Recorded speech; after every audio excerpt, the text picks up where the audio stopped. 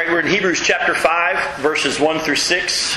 It's Hebrews 5, verses 1 through 6. I'm going to read it to you, and we'll begin to start breaking it down. It says, "Every high priest is selected from among men, and is appointed to represent them in matters related to God, to offer gifts and sacrifices for sins.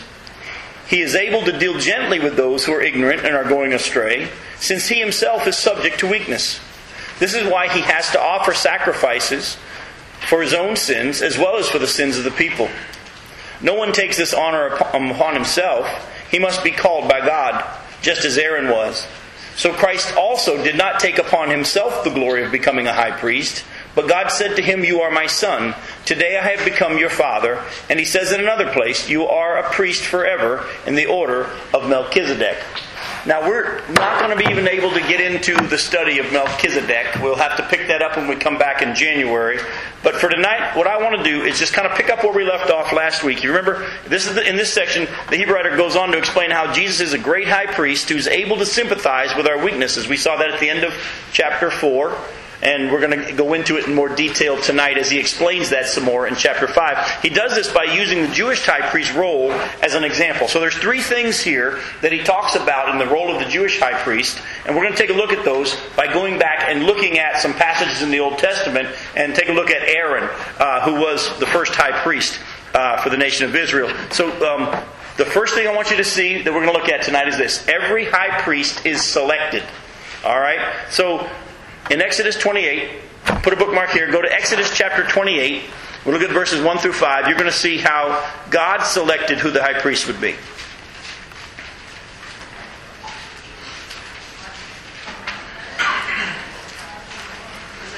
Exodus chapter 28, verses 1 through 5.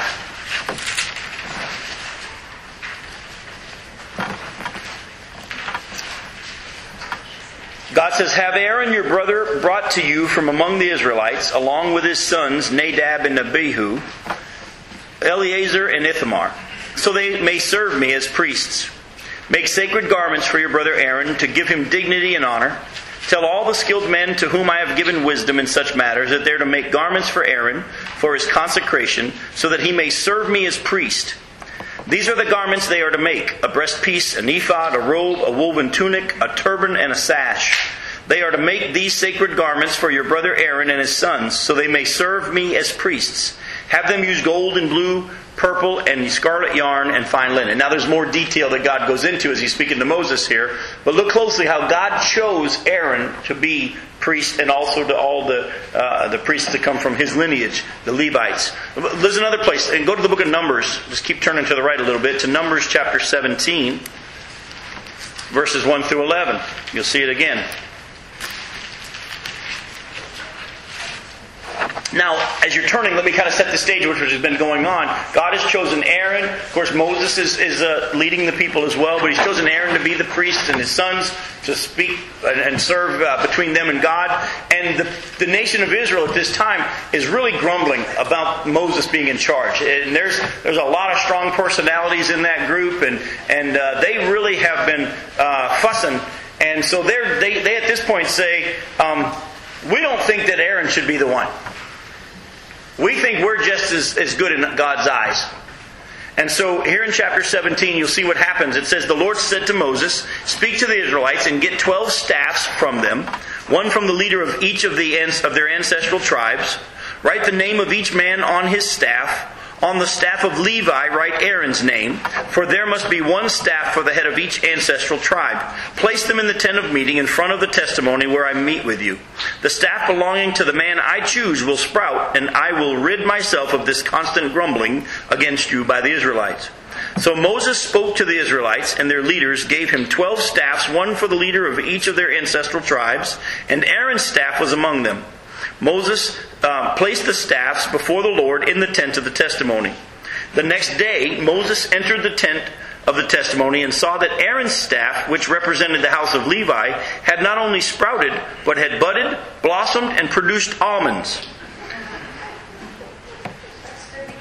I mean, do you think God was really making it clear? All right, this all happened overnight. I was just sitting there thinking, almond joy has nuts, mounds don't. I don't know why, that just jumped in my head. But all right. Verse 9, then Moses brought out all the staffs from the Lord's presence to all the Israelites. They looked at them, and each man took his staff. The Lord said to Moses, put back Aaron's staff in front of the testimony to be kept as a sign to the rebellious. This will put an end to their grumbling against me so that they will not die. Moses did just as the Lord had commanded him. Aaron had been the one God selected. And God made it very, very clear. Go to Hebrews chapter 5, and you'll see this in the section we just talked about in verses 4 through 6. In Hebrews chapter 5, verses 4 through 6, again, the Hebrew writer says, no one takes this honor upon himself. He must be called by God, just as Aaron was.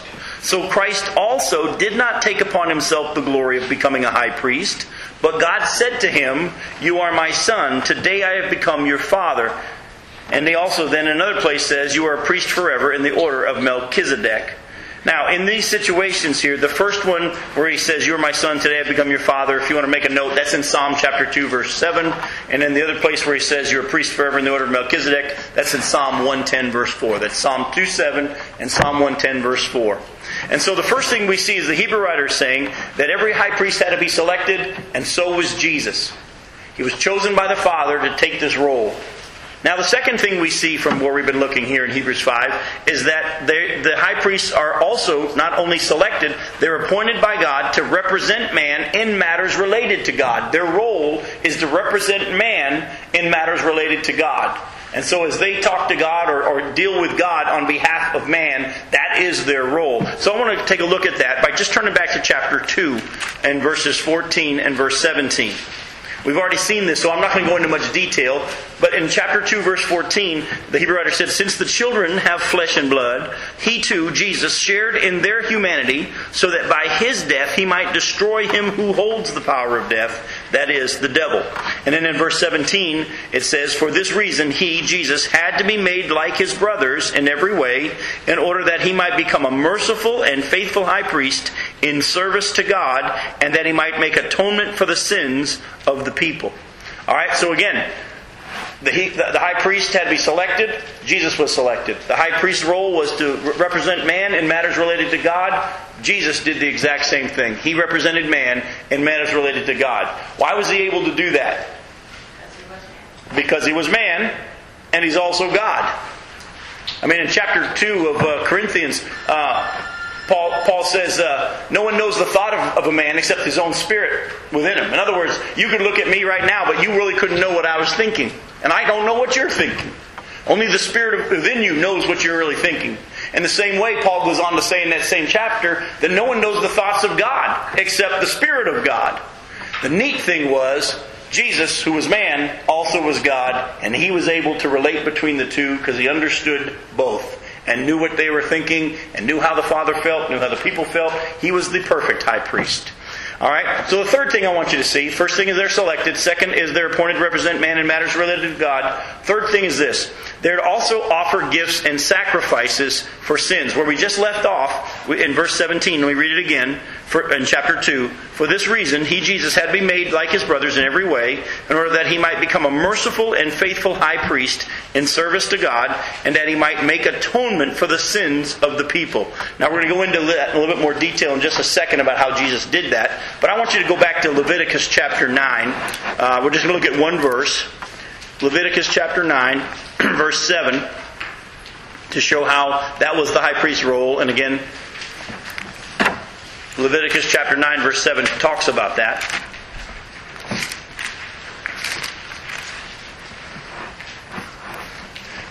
Verse 7, Moses says to Aaron, come to the altar and sacrifice your sin offering and your burnt offering and make atonement for yourself and the people. Sacrifice the offering that is for the people and make atonement for them as the Lord has commanded. You see, his role was to offer gifts and sacrifices for sins. Aaron's role was to do that, but what did it say? Before he could make sacrifices for other people's sins, what did he have to do? He had to make sacrifices for his own sins. Because he was not holy in and of himself to be able to go and represent man. He had to have sacrifices for his own sins. God says, okay, I accept that. Then he was able to offer sacrifices on behalf of man, of the rest of the nation.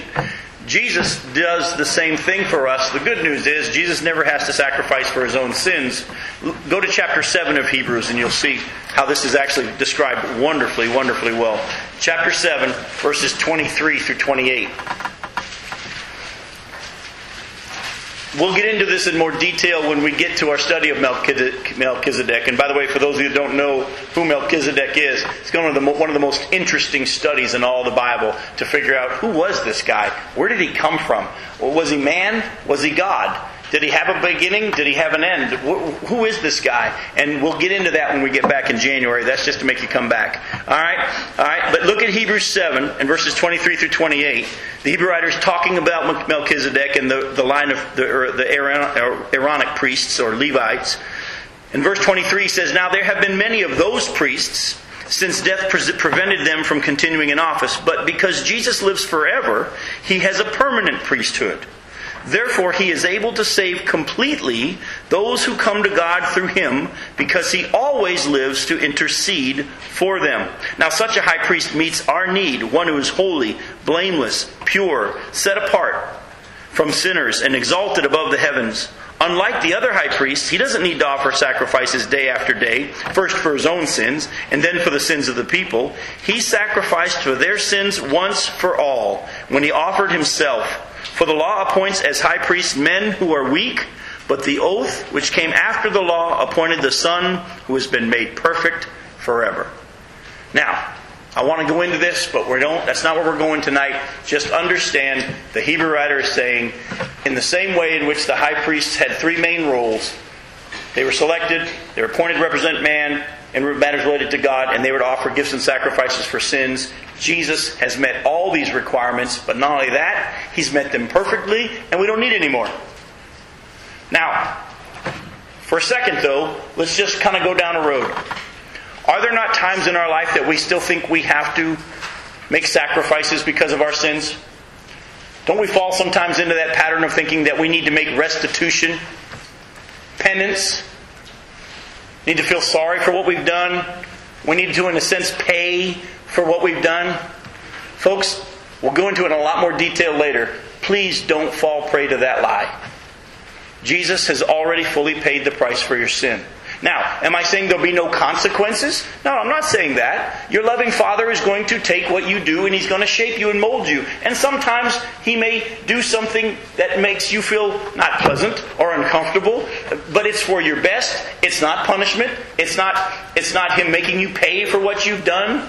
How many times have we thought when our child gets sick, well, that's because I did so-and-so, or I lost my job, that's because so-and-so, or my marriage fell apart, that's because God is getting me. You ever heard that? The sad thing is, too many Christians fall into that mindset as well, and that is a mindset of thinking that God is still going to have to make you make a payment for what you've done, or pay a sacrifice for your sin. Jesus, the Scripture says, made the full and final sacrifice for sin.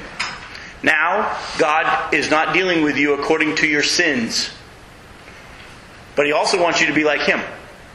And when you get out of that path, if you will, of looking like Him and not allowing Him to live His life through you, He'll put you back on the path. And sometimes that doesn't feel good. But it is never, ever, ever making you pay for what you've done. And if you can get that to sink in, when He's working on your life, it doesn't hurt so bad, and you actually see the good in it.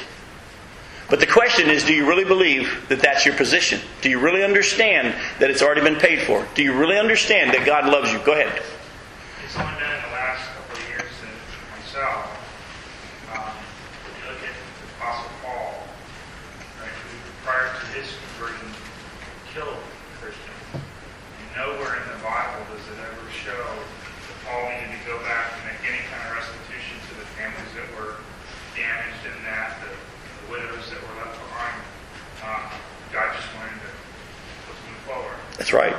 Peter, feed my sheep. Yep. Feed my sheep. Folks, understand your position in Christ. He's not going to make you pay for what you've done. Half the time, I know, since I really understood grace, just my grief for the fact that I have sinned is enough. You know? But God isn't trying to make me feel bad. You know, a lot of times as parents, we try to, when we're disciplining our children, sometimes we want to punish them.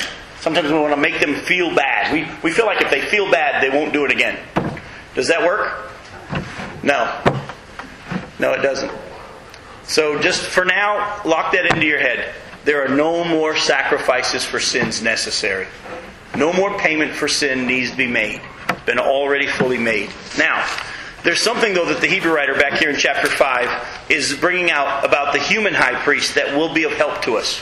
And so that's what I want to focus on in the time that we have left tonight here. I want to just focus on something he brings out. And look at what he says in chapter 5, verses 2 and 3. He says, He, this is the human high priest, is able to deal gently with those who are ignorant and going astray, since He Himself is subject to weaknesses. This is why He has to offer sacrifices for His own sins, as well as for the sins of the people. Now, of course, I'm sure there were human high priests that felt that they were sinless or more righteous than the people around them, and they probably didn't really make a really good high priest. You probably wouldn't want to go to that kind of a high priest when you were going to make restitution for your sins under that system. But the Hebrew writer says that actually, because if a high priest understood their weakness, and the fact that they were susceptible to sin just like the people they were sacrificing for, they were able to deal gently with those who actually sinned. And if you, again, we're looking at an old system here, but if you were going to make restitution for your sins, and you knew that the high priest was going to deal gently with you, wouldn't you feel a lot more willing to go to that high priest? If you thought they were going to deal harshly with you, you might not be as bold. You might tiptoe. You might just say, that ain't worth it. He's just going to beat me up. But if you believed that he was going to deal gently with you because he understood you, you would be willing to go. And there's something here that I want us to kind of go down this road of tonight that the Hebrew writer is saying compares with Jesus. Now, of course, Jesus has never sinned. Yet, he's pulling this out for a reason. The Hebrew writer is saying that the high priest was able to deal gently. He's pulling that out for a reason. And we're going to see in a little bit that Jesus actually is able to deal gently with us. And I'm going to throw you a couple curveballs before the night's over. But before that, let's take a look and see if that pattern continues with Aaron. Was Aaron able to deal gently with those who fall? Was he weak? Well, go to chapter 32 of Exodus. Some of you may have seen this and you're going to remember. Others of you are going to see it for the first time and you're going to go, really? Those of you that have seen it before are going to probably chuckle when we read what we read. But in Exodus chapter 32, verses 1 through 6, this is while Moses is up on the mount with God getting the 10 Commandments. Something very interesting happens. And Aaron is right in the middle of it. Now this is the one that's already been anointed and ordained to be the high priest. Or actually, this is right before he's officially made that in that capacity, because they're about to set up the tabernacle and all. But look at what it says here. It says, when the people saw that Moses was so long in coming down from the mountain, they gathered around Aaron and said, "Come, make us gods who will go before us. As for this fellow Moses who brought us up out of Egypt, we don't know what has happened to him." Aaron answered them, "Take off the gold earrings that your wives, your sons, and your daughters are wearing and bring them to me." So all the people took off their earrings and brought them to Aaron. He took what they handed him and made it into an idol, cast it in the shape of a calf, fashioning it with a tool. That's important. He shaped it with a tool. "These are your gods, O Israel, who brought you out of Egypt." This is what the people said. Then they said, "These are your gods, O Israel, which brought you out of Egypt." And when Aaron saw this, he built an altar in front of the calf and announced, "Tomorrow there will be a festival to the Lord." So the next day the people rose early and sacrificed burnt offerings and presented fellowship offerings. Afterward they sat down to eat and drink and got up to indulge in revelry. Now, before we move on to the next section of the story, they said to Aaron, "Well, we don't know what happened to this fellow Moses." That's kind of interesting. They didn't even say your brother. They said, "We don't know what happened to this fellow Moses. We need a God to worship." And Aaron actually takes the gold from their jewelry, heats it up, casts it into a shape of a calf, a golden calf, and forms it with a tool, shapes it with a tool. And then the people say, "These are the gods that brought us out of Egypt." Now Aaron says, "Well, we can mix the two. Let's have a festival to the Lord." And it was a mixture of worship of the true God plus idolatry that was going on. And it was a mixture of sacrifice to God plus also it was a sexual type of a perversion going on at the same time, which is what they were used to in some of the false worship. So now go over to chapter 32. Look at verses 19 through 24. When Moses approached the camp and saw the calf and the dancing, his anger burned, and he threw the tablets out of his hands, breaking them to pieces at the foot of the mountain. And he took the calf they had made and burned it in the fire. Then he ground it to powder, scattered it on the water, and made the Israelites drink it. He said to Aaron, it's like a parent catching you smoking or something, doesn't it? It's almost like that, you know? Okay, finish the pack, you know? All right? He said to Aaron, what did these people do to you that you led them into such great sin? Don't be angry, my lord, Aaron answered. You know how prone these people are to evil. They said to me, make us gods who will go before us. As for this fellow Moses who brought us out of Egypt, we don't know what has happened to him. So I told them, whoever has any gold, jewelry, take it off. Then they gave me the gold, and I threw it into the fire, and out came this calf. Isn't that amazing? I'm not responsible. It's this woman you gave me. Isn't that what Adam said? Not my fault. Eve says, no, not my fault. It's just the snake. We sure don't like to admit our weakness, do we? He made a big boo-boo. But instead of saying, man, did I do a wrong thing? And I'm sorry. And I need forgiveness. And we need to figure out how we're going to rectify this situation. He acts like it wasn't his fault. But guess what? God still used Aaron, this high priest. See, we have this mindset that there's an Old Testament God and a New Testament God. We always use the big voice with the Old Testament God and the nice voice with the New Testament God, don't we? Same God.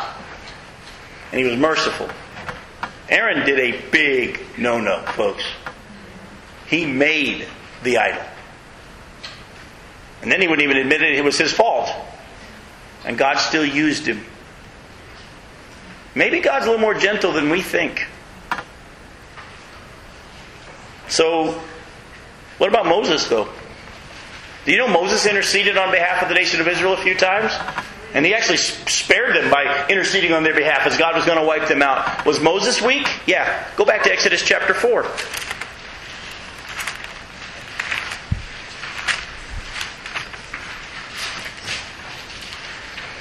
Exodus chapter 4, I'm going to read verses 1 through 17. This is right after Moses meets God at the burning bush. I mean, he's having a conversation with God, watching this bush burn, and it doesn't burn up. And now God said, I'm going to send you to Pharaoh and tell him let my people go. And chapter 4, Moses answered, what if they don't believe me or listen to me and say the Lord didn't appear to you? Then the Lord said to him, what's that in your hand? A staff, he replied. The Lord said, throw it on the ground. Moses threw it on the ground and it became a snake. And he ran from it. Good for you. Smart man. The Lord said to him, reach out your hand and take it by the tail. Boy, that I'm telling you, that's praise God for faith, man. Take it by the tail. So Moses reached out and took a hold of the snake, and it turned back into a staff in his hand. This, said the Lord, is so that they may believe that the Lord, the God of their fathers, the God of Abraham, the God of Isaac, and the God of Jacob has appeared to you. Then the Lord said, put your hand inside your cloak. So Moses put it inside his cloak. And when he took it out, it was leprous like snow. Now put it back in your cloak, he said. So Moses put his hand back into his cloak. And when he took it out, it was restored like the rest of his flesh. Then the Lord said, if they don't believe you or pay attention to the first miraculous sign, they may believe the second. But if they don't believe these two signs or listen to you, take some water from the Nile and pour it on the dry ground. The water you take from the river will become blood on the ground. Moses said to the Lord, O Lord, I have never been eloquent, neither in the past nor since you have spoken to your servant. I am slow of speech and tongue. The Lord said to him, who gave man his mouth? Who makes him deaf or mute? Who gives him sight or makes him blind? Is it not I, the Lord? Now go, I will help you speak and will teach you what to say. But Moses said, O Lord, please send someone else to do it. The Lord's anger burned against Moses, and he said, what about your brother, Aaron the Levite? I know he can speak well. He's already on his way to meet you, and his heart will be glad when he sees you. You shall speak to him and put words in his mouth. I will help both of you speak and will teach you what to do. He will speak to the people for you, and it will be as if he was your mouth and as if you were God to him. But take this staff in your hand so you can perform miraculous signs with it. Was Moses weak too? Yes, he was. He was scared. He was fearful. So, the Hebrew writer says that the high priests were able to deal gently with those who are, well, how's it worded here? Take a look in chapter 5 again, verses 2 and 3. With those who are ignorant and are going astray. He'll deal gently with them. Why? Because he too is weak. Now again, the only reason the Hebrew writer would even be bringing this aspect of the high priest position out was to show its correlation with Jesus. But we've already looked at chapter 4 at how he's not that he's not a sinner himself. He's without sin, tempted in every way in which we are. We did that study last week. But go back again to chapter 4 and look at verse 15. The Scripture says this very clearly. We do not have a high priest who is unable to sympathize with our weaknesses, but we have one who has been tempted in every way, just as we are, yet was without sin. Let us then approach the throne of grace with confidence. Why can we go to God with confidence? Because we know that He will deal how with us? Gently. Folks, I can be honest with you. Because of my misunderstanding of who God really was and still thinking that at some point I had to keep asking God to forgive me of my sins, not understanding that I have already been forgiven of all my sins. The Bible says that I'm to confess my sin, but the Bible really doesn't teach that I'm to keep asking Him to forgive me. I actually grew up in a church that every Sunday we ask God to forgive us of our sins. But the Bible says He already has. Why are you asking Him to do something that He's already done? Now the Bible does not say that we ignore sin. God still sees sin as sin. He deals with it. The Bible says we're to confess our sin, acknowledge our sin. And He cleanses us from all our unrighteousness. We're already cleansed from our unrighteousness. But the confession of our sin is good, and it helps us understand, look, that's not what God has for me. I don't want to stay in that kind of a path. I don't want to live like that. God, I'm sorry. Acknowledge what I've done. But I have learned now, instead of saying, please forgive me, I say, thank you that you already have. Now this is important, because as a young child and as a teenager and as a young man, as I grew up in my walk with the Lord, I've known Him since 1973 when I was 8 years old. I unfortunately had this mindset that Jesus' death on the cross had accomplished this bank account of forgiveness for me. But I had to tap into it now to have asked God to give me some more. And many of the time after sinning, I would say, oh God, please forgive me. And then I'd sin the same sin. And I'd say, oh God, please forgive me. And then I'd sin the same sin. And after a while, there's a side of us as humans that say, there ain't no way you can keep forgiving me. You ever been that way? You ever felt that way? But the Bible says you're already forgiven. God was in Christ reconciling everything to Himself. So understanding this makes it easy for me to approach the throne of grace in my time of need, in my sin. I say, thank goodness I'm already forgiven. As I go to Him and confess, He's going to deal gently with me. He's going to deal gently with me.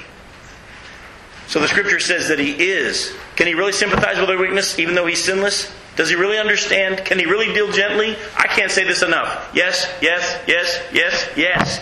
If Scripture says it, every word is true. And in Matthew chapter 11, verses 28 to 30, you can write it down. I'm just going to quote it to you. Jesus says what? He says, come to me, you who are weary and heavy laden, and I will what? Give you rest. And I don't know if many of you can quote the rest of it, but this is what He says. Come to me, for I am meek and humble of heart. And it then goes on and says that He is gentle. And you'll find rest for your souls. Here Jesus stood there and said, I'm gentle. I'm gentle. So, I told you I was going to throw you a couple curveballs though. Okay? Is Jesus really gentle? What about those times that He appears harsh? I mean, can we not remember Him going into the temple? Turning over the money changers? And one of the times, by the way, I don't know if you know this, He did it twice. The Gospels show us that He did it at the beginning of His ministry and He did it at the end of His ministry. It's recorded in John at the very beginning. It's recorded in the other Gospels at the end. And if you look closely, even though they're similar, there's two different accounts. The things that are said are not the same. And also in one instance, He actually makes a whip.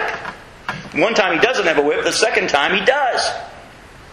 So here's Jesus, this gentle Jesus, going into the temple courts and not just turning over tables, he's whipping. So, go to Matthew 25 and let me read to you the words of Jesus.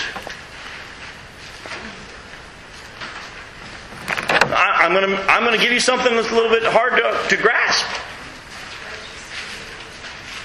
In the parable of the talents in Matthew 25, go to verse 24. He's already said, well done to the two people that had done well with what he had given them. And verse 24 now, he deals with the one who received the 1 talent. So the man who received the 1 talent came. Master, he said, I know you're a hard man, harvesting where you haven't sown and gathering where you have not scattered seed. So I was afraid and went out and hid your talent in the ground. See, here's what belongs to you. His master replied, you wicked, lazy servant. So you knew that I harvest where I haven't sown and gather where I haven't scattered seed. Well, then you should have put my money on deposit with the bankers so that when I returned, I would have received it back with interest. Take the talent from him and give it to the one who has the 10 talents. For everyone who has will be given more, and he will have an abundance. Whoever does not have, even what he has, will be taken from him. And throw that worthless servant outside into the darkness where there will be weeping and gnashing of teeth. Now that doesn't sound gentle. Go to Luke chapter 12.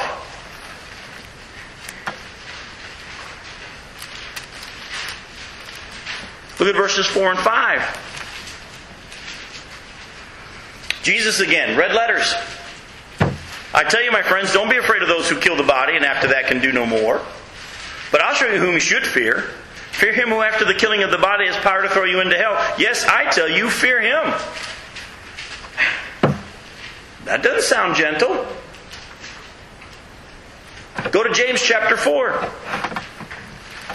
Verses 4 through 10.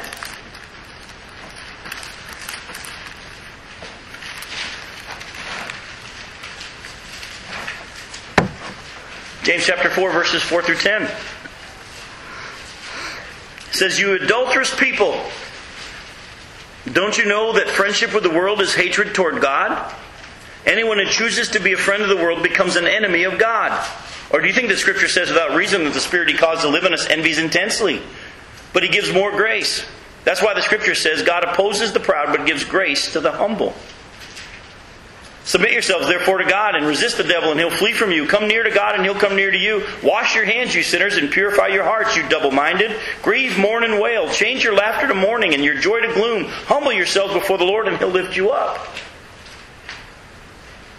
That doesn't sound gentle. And folks, it's important that we not skim over this. It's really easy for us to sit here and say He's gentle because it says in Matthew 11:28, He's gentle. And it says, here in Hebrews chapter 5 that He's gentle. And that makes us feel good and we can say, oh, that's wonderful. And that's true.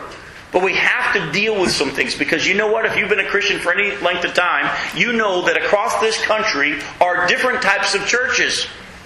And there are some churches that focus on God's harshness, right? I mean, that's what they're known for is, that's what's one of those churches that you're going to get beat up every Sunday because they're going to tell you to shape up and fly right. And they use Scripture to prove their point. Yet there are other places that talk about the love of God and the meekness of God and the gentleness of God and it's His kindness that leads us to repentance, it says in Romans chapter 2 verse 4. So which is it? It's both. But it is determined by how you approach Him. And I want to show you that. It's very important. The Scripture, and we just got a glimpse of it here in James chapter 4. I want you to go back to James chapter 4. Verses 4 through 10. This is determined. The unpardonable sin, basically. The unpardonable sin, and you're getting to somewhere we're going to go to. If you want to hang on to that, we'll get there. And so if I in my going where I'm going, don't come back to it. Raise your hand, I'll remember to come back to it. But the unpardonable sin is part of where we're going. But the issue is this. Are you going to come to Him humbly? Acknowledging His godness, if you will? Or are you going to come proud as if you don't need Him? See, that's the difference between how God deals with us gently or with those who doesn't deal gently with. Or how that they approach Him. In this passage here in James chapter 4, He's talking to Christians. He says, you adulterous people, don't you know that friendship with the world is hatred toward God? Anyone who chooses to be a friend of the world becomes an enemy of God. Or do you think Scripture says without reason that His Spirit He caused to live in us envies intensely, but He gives us more grace? That's why the Scripture says God opposes the proud, but He gives grace to who? The humble. He's gentle with who? The humble. He's gentle with the ones who say, I'm weak and I need you. I have sinned, and thank God for your mercy. Thank God for your patience. Thank God for your gentleness. The ones who say, I'm all right. What I did wasn't that bad. I just threw it in the gold and it came out a calf. This woman, it's not my fault. God will have to deal a little bit more firmly with those children of His who persist in thinking they don't need help, or they're really not that bad.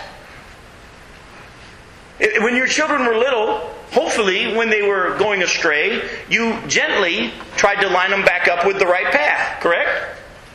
You didn't go first time, hey! You didn't do that first, did you? Hopefully. I mean, that's a horrible parent to have, if that's the first thing you did. But you actually started... By the way, that must have been really good on the microphone. But you hopefully gently said, no, honey, that's not what we have for you. But if your child persisted in saying, I don't care what you think, you had to amp up the discipline, did you not? Your Heavenly Father will have to do the same thing with you. That's why the Bible says in 1 Corinthians chapter 11, some who are taking the Lord's Supper incorrectly are sick, and some are asleep. He's taking them home early. Was He punishing them for their sins? No. Then Jesus wasn't fully punished. Was He dealing with their issues or dealing with their disobedience in a forceful way? Yes. Why? Because He who began the good work in you will finish it. He's never going to give up on those that are His. And even if He chooses and He feels that the only way He can finish what He starts with you is to take you home and finish it there, He'll do it.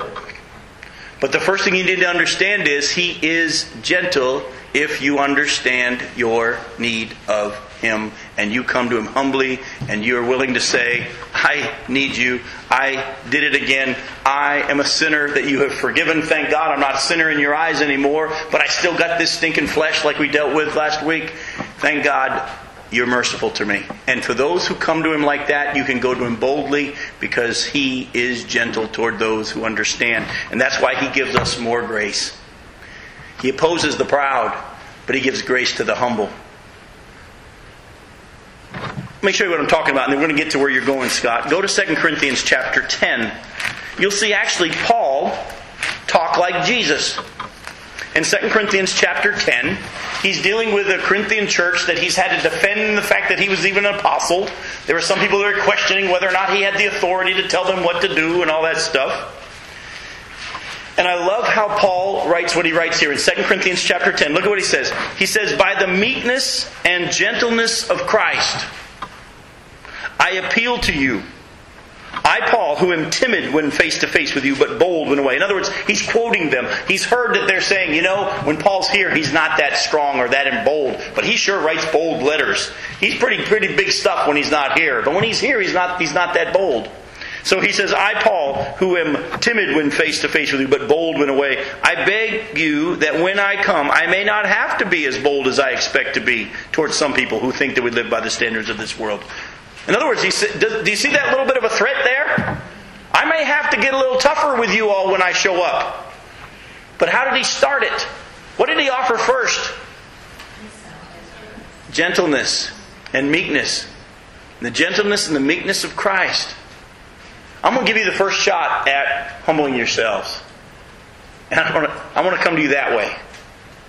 If I have to get tough, I'll do it. Again, when God gets tough, is He mad? No. Is He going to punish you? No. But He's going to win. Let me just tell you, He's going to win. One thing I've taught parents as a pastor over the years is when the kids are little, win the battle of who's in charge then. When their flesh starts to rear its ugly head and they say no and they're in the terrible twos and all that kind of stuff, I tell parents, win it now. win the battle now, you won't have to fight it as bad later on. But if you don't win the battle now, if you let them think that they even have some control in this situation, you got your hand full with years to come. Why? As parents, we understood we're going to win. We're going to win when they were little. And your Heavenly Father, who has bought you, saved you, made you His child, He's now made you His project. And the Bible says clearly He'll finish what He started. And listen to me, He's going to win. But wouldn't it be easier for you and more pleasant for Him if you would just humble yourself and let Him win? He gives grace to the humble. He's gentle to the humble. He opposes the proud. And He wins. There's an interesting phrase in the King James translation. You don't see it in many of the other translations. It's because of the manuscripts they quote from or they translate from. But when Paul meets Jesus face to face on the road to Damascus, and God wins and blinds him and knocks him off his horse, and Paul says, "Who are you, Lord?" And God says this. He says, Jesus says, "I am Jesus whom you're persecuting." In the King James translation it says this: "It's hard for you to kick against the goads." Some translations kick against the pricks. In other words, they used to have on the boots of guys that were riding horses or donkeys or whatever, little like spurs things. And when the rider was wanting the horse to go one way and the horse wanted to go another way, the rider had those little instruments on their heels that would goad the horse to let them know, "I'm going to win. You may fight me, but it's not going to be fun for you. I'm going to win." And God said to Paul, "It's hard for you to kick against the goads, buddy." And then Paul said, "I came to realize I was His chosen instrument from birth." And he humbled himself. And he said, "Whatever you have in mind, I'll do." And from then on, God dealt with him gently. Isn't that cool? He's gentle. He's able. He understands your weakness. Don't think He doesn't. He's not a harsh God. He's not a mean God. But the reason some people see Him as such is because in some instances He's had to amp up His levels of discipline because He's going to win. Let me show you another example. Go to Galatians chapter 5. And I'm still coming to you, Scott. Galatians chapter 5. Look at verses 22 through 6:2.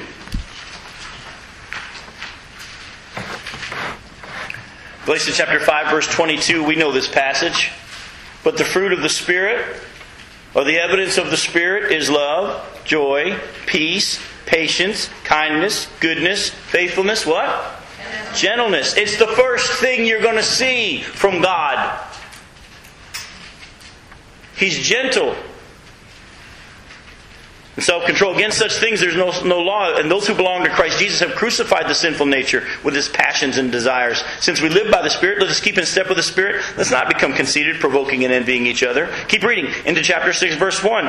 "Brothers, if someone is caught in a sin, you who are spiritual should restore them." How? The first thing you need to do is be gentle to them. Why? Because that's how God is. Now the Bible does teach that if you go to your brother who's in a sin and you go to them gently for the purpose of restoration and they don't listen, what are you to do? You're to bring up another brother or sister and you're to again gently try to persuade them to line themselves back up with the will of God. If they continue to walk in disobedience, then you bring them before the church and treat them as an unbeliever. But you don't go to the harshness first. That's not who God is.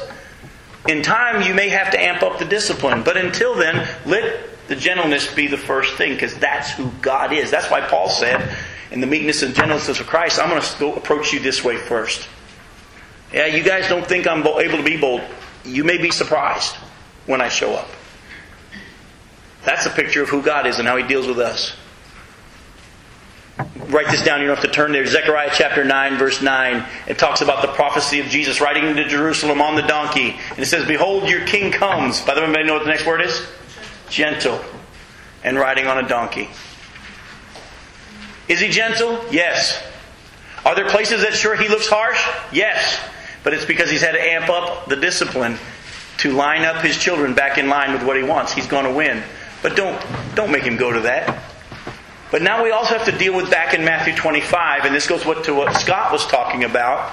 There are going to be times that you actually see God say, cast them into outer darkness, where there be weeping and gnashing of teeth, and the door is shut. The reason why God is dealing with the third servant in this capacity is that, first of all, the third servant never knew the heart of the master. All right, the third servant in this parable never knew the heart of the master. He said, I knew you're a hard man. That's not who God is. But the reason he dealt with him harshly was, this is the time of the judgment in Matthew 25. And there comes a point where God says, you've had all your opportunity to receive my mercy. You've had all your opportunity to receive my gentleness. The door has now been shut. You're on the outside. And all you'll see from then on is the wrath and the harshness of God. Because you're not covered. And that's why, as Scott brought out, there is only one sin that's unpardonable. God will forgive murder. He will forgive incest. He'll forgive... I mean, we can list all the stuff people of the Bible who we would agree are in heaven did. There's only one sin He won't forgive, and that's when He calls to you by His Spirit to humble yourself and receive Him as your Savior. That is the blasphemy of the Holy Spirit. When you say no to the Spirit of God, ultimately there comes a point where God stops offering the free gift and your time is up. So what is the blasphemy of the Holy Spirit? It is ultimately saying no to when the Spirit calls you. The good news is He calls you more than once. But how many times will He call you? I don't know, and that's not for us to worry about. That's God's thing. But there is a sin that He will not forgive. And that's when you say no to His call through the Spirit to Jesus Christ. Remember, the Bible says that in the name of Jesus, every knee is going to bow. Every tongue is going to confess that Jesus is Lord. There are going to be people on the other side who are going to say, I'm sorry. That's the only sin He won't forgive. I called you by my Spirit and you said no. I called you by my Spirit and you said no. The good news is, for us who are in Jesus Christ, there's no condemnation and we can't commit the unpardonable sin. But He deals with us gently. He's gentle. He understands your weakness. Humble yourself and say, yes, I did it. Isn't that hard for us sometimes? To just admit we did it? I'm 45. I still don't want to admit I do wrong. And as soon as I do, I'll let you know. Nobody laughed at that one at all. You did. It reminds me of this. It reminds me of the joke I heard. This one girl that wanted to win the beauty pageant, and it bothered her that she didn't win. And finally, after being upset about it for years and years and years, she said, you know what? I wanted to win the beauty pageant, but I didn't win. But I'm over it now. I'm okay with it now, but I still should have won. I want to wrap up tonight, and I want to read to you, and I want you to follow along, Isaiah chapter 40. Verses 1 through 31. And Isaiah 40, in an Old Testament passage, sums up everything we've just been talking about the meekness and the gentleness of God and also the harshness of God.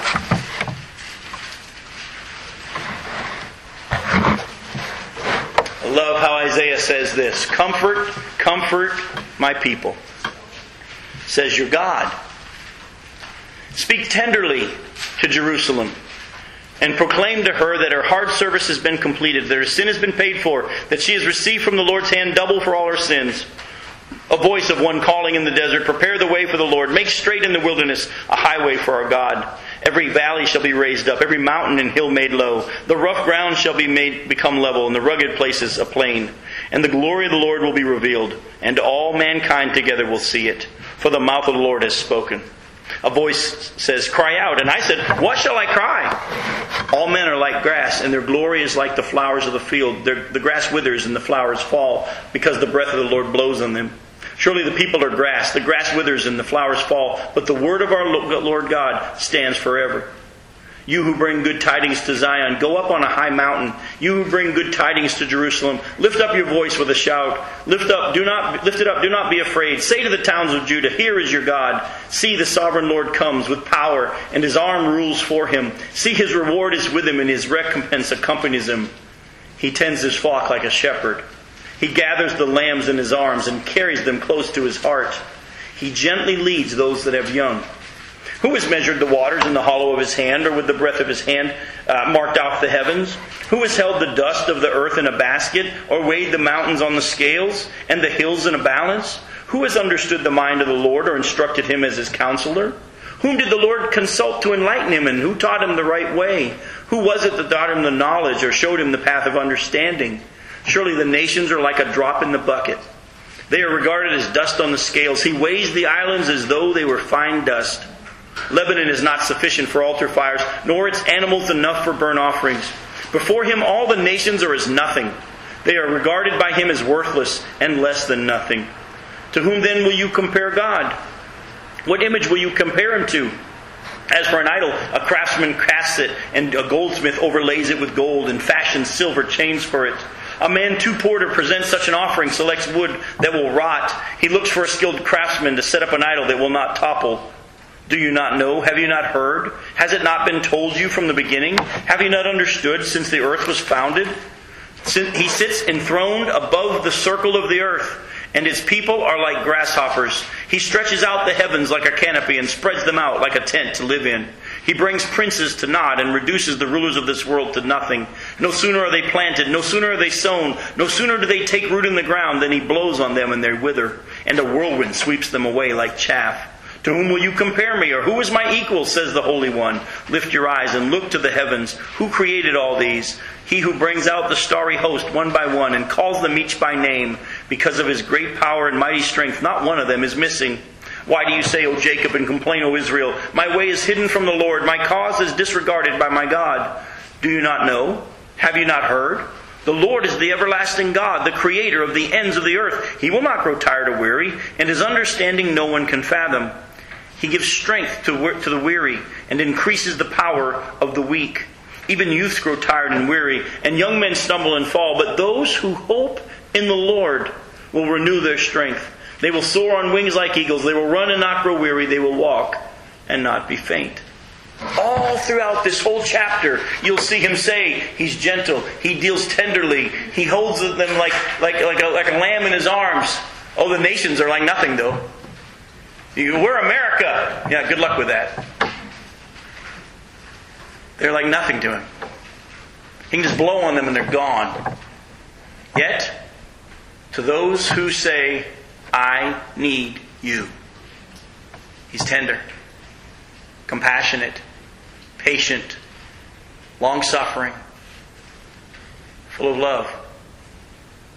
And that's how he wants to deal with you, and that's how he offers the first.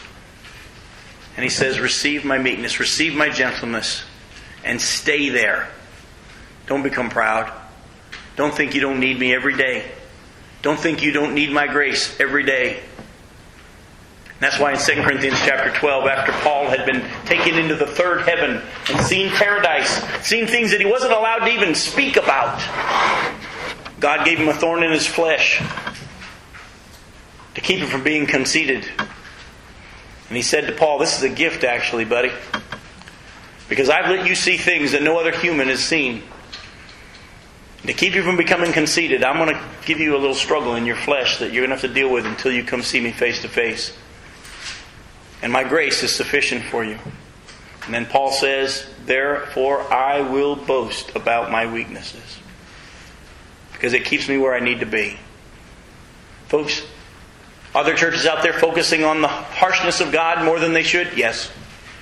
Are there churches that focus only on the love of God and they neglect that God will get firm? Yes. All throughout the Scripture, if you end up back in the middle, into the balance, you'll be a lot more lined up with the truth of God's Word. But the first way He deals with us is what? Gently. And if you stay humble and acknowledge your need, you need not see anymore. And if you're His child, even if you have Him have to amp up His discipline, He's not mad. He's just going to win. Let me pray for us. Father, You are good. And we see a little bit tonight as we've been looking at the Scriptures of how it could be easy for us to have a misconception of who You are. I mean, we see Sodom and Gomorrah. Yet, as we see You converse with Abraham, we see that this is a nation and a city that You've been actually reaching out to for quite a while. And the time for judgment came. With each of us, You deal with us in gentleness and mercy and patience. But ultimately there comes a point where You say, I've got to change my tactics to accomplish what I want to accomplish. Father, I pray for anyone that's listening here, not just in this room tonight, but in listening to this message on the website. May we humble ourselves immediately right now. If someone are listening on the road, may they just pull over to the side of the road if need be and just run into your arms of mercy. Yes, the Scripture says that you came gently. You were meek and mild. You came to seek and save the lost and to die for sinners. When you come again, you're coming with judgment. You won't be as gentle at that time. So sometimes we have a misunderstanding of who you are or how you're working. May we first understand that you love us. And that you offer us compassion. May we receive that. May no one listening at all ever have to see the harsh side of who you are. But thank you for the promise that if we become your children through Jesus Christ, even if you have to get firm, it's for our best. Because we've moved from death to life. We moved from being in Adam to being in Christ, and in Christ there's no condemnation. Thank you for that. And Father, the reason we're still here right now is because you're still giving opportunity in your mercy and your compassion to those who have never said yes to Jesus Christ. And again, we pray, may they turn to you. May they receive this free gift of salvation before it's too late. And Father, may we receive your patience, your gentleness with us in such a way that it spills onto the people around us. We ask this in Jesus' name. Amen.